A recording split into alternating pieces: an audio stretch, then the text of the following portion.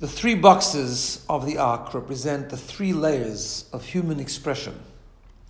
Welcome to Jewish Meditation with Rabbi G, and this is Calm Living number 4. So we've discussed sort of various methods of introducing more calmness into our daily routine.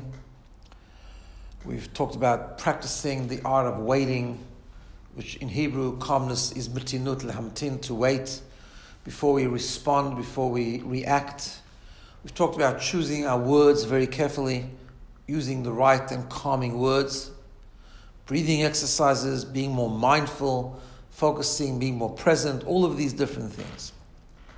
But the question, of course, is, how do all of these things help when inside we are not calm? When we feel tense, when we have knots in our stomach? It's all very good to say, use the right words or to wait.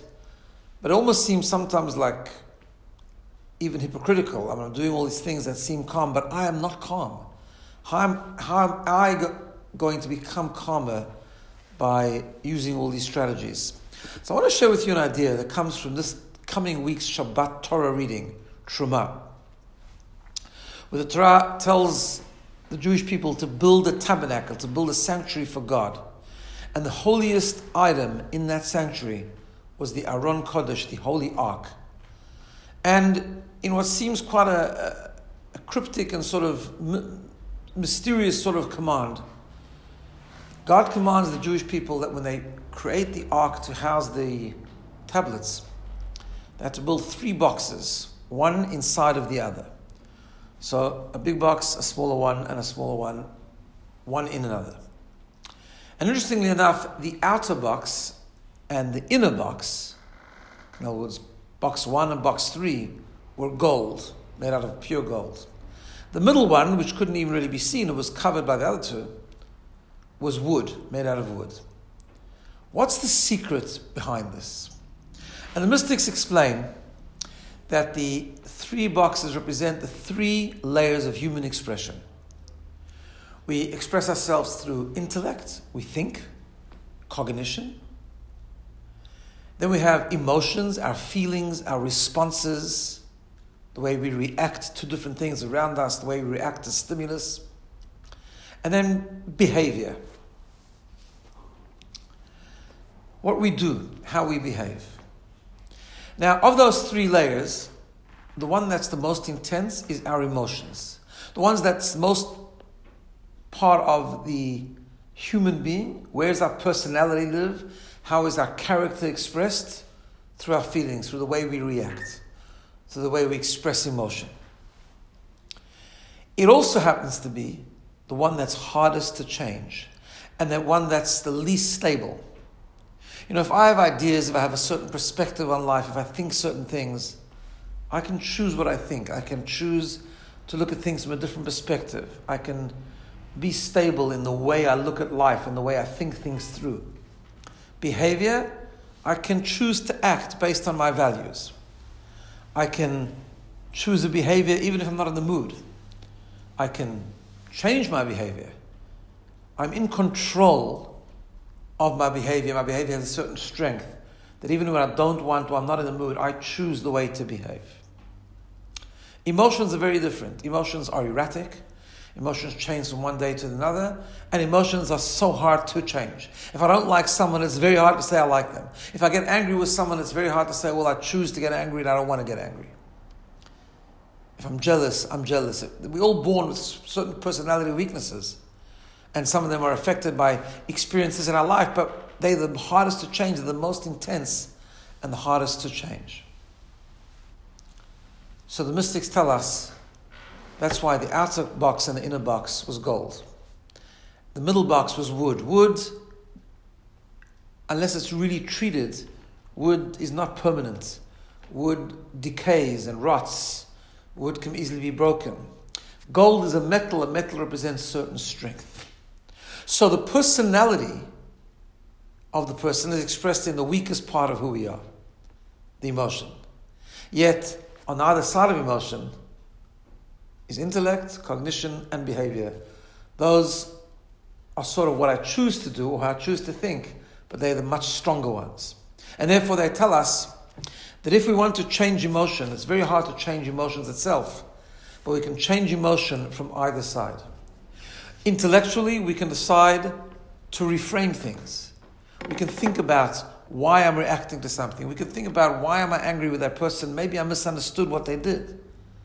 Maybe I misjudged another person. Why am I jealous? Perhaps it's due to a lack of faith in God, that everything and everyone has what they need, and that we're given our lot in life to make the best of it and to fill it with purpose and meaning.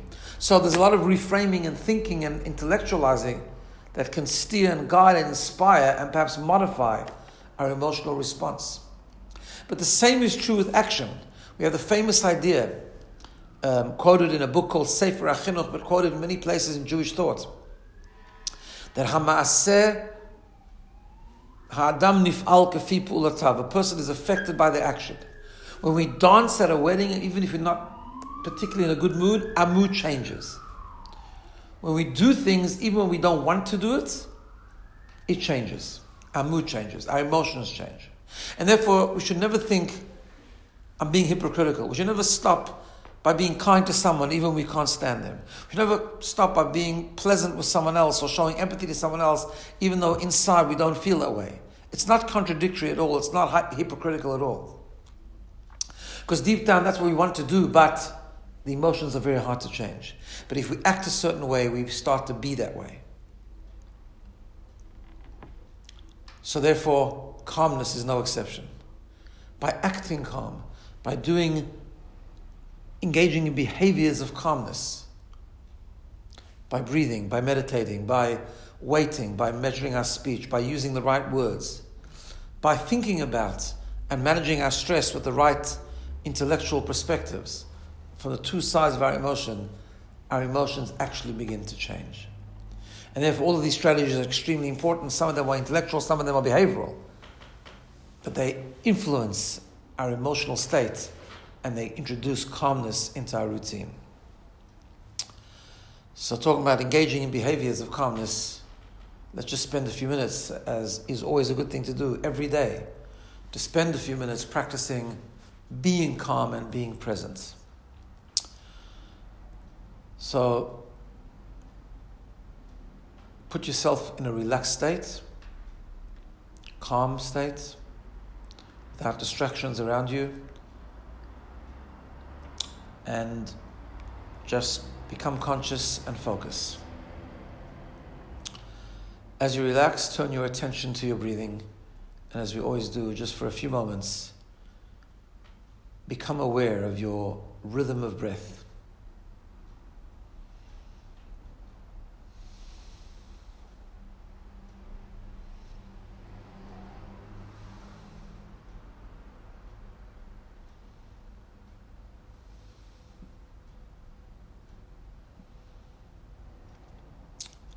If you wonder, just gently and not judgmentally, bring your attention back to each breath, each inhalation and exhalation. Breathe a bit deeper, exhale a bit slower, and tap into the calmness of that rhythm.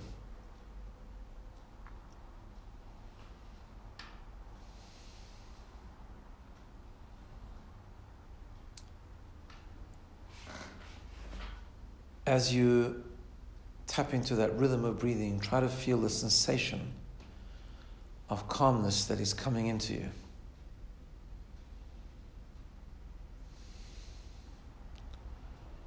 Calmness coming from presence, from awareness, from the calm rhythm of breathing. Just continue on for a few moments and just feel that feeling of calmness.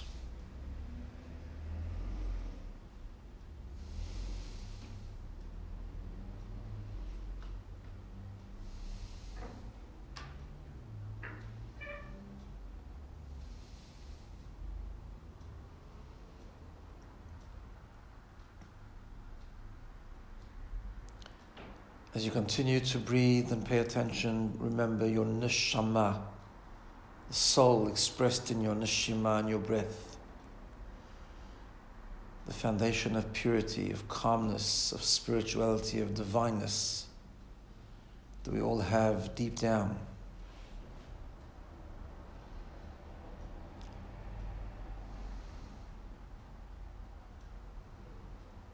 Remember, the soul has 5 layers.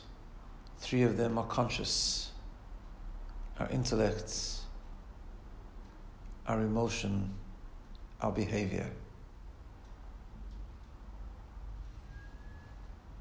Think about those 3 layers and then tap into the transcendent. 4th and 5th layer, the subconscious and the inner purity.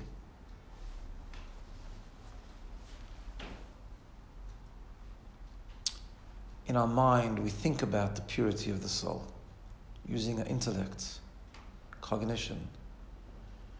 We think about our intrinsic self-worth, our deep connection with God that lives in the core of our soul.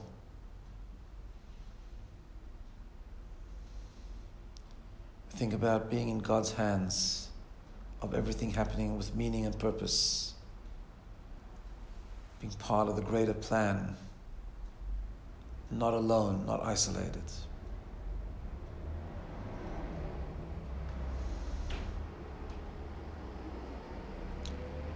We resolve to engage in behavior of meaning, behavior of calmness, to measure our words, to wait before we respond.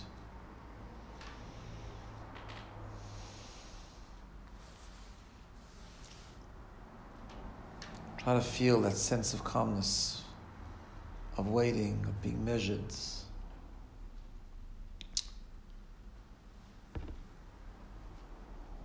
The golden boxes of intellect and behavior.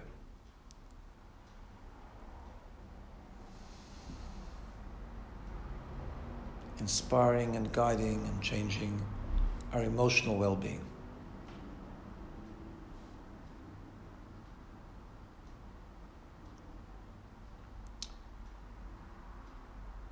Thinking calm, behaving calm, so we become calm.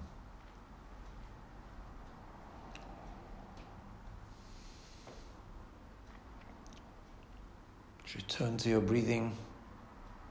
Feel that calmness, that awareness.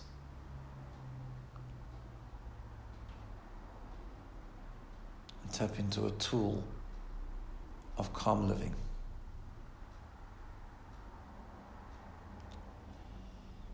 That's an exercise which we can do every day, and as we've talked about before, whenever we feel unsettled, we can just behave calmly. Breathe in, breathe out for a few moments. Connect to your soul, connect to your purity, your inner self. And bring about true calmness in an emotional way, through thinking and through behaving.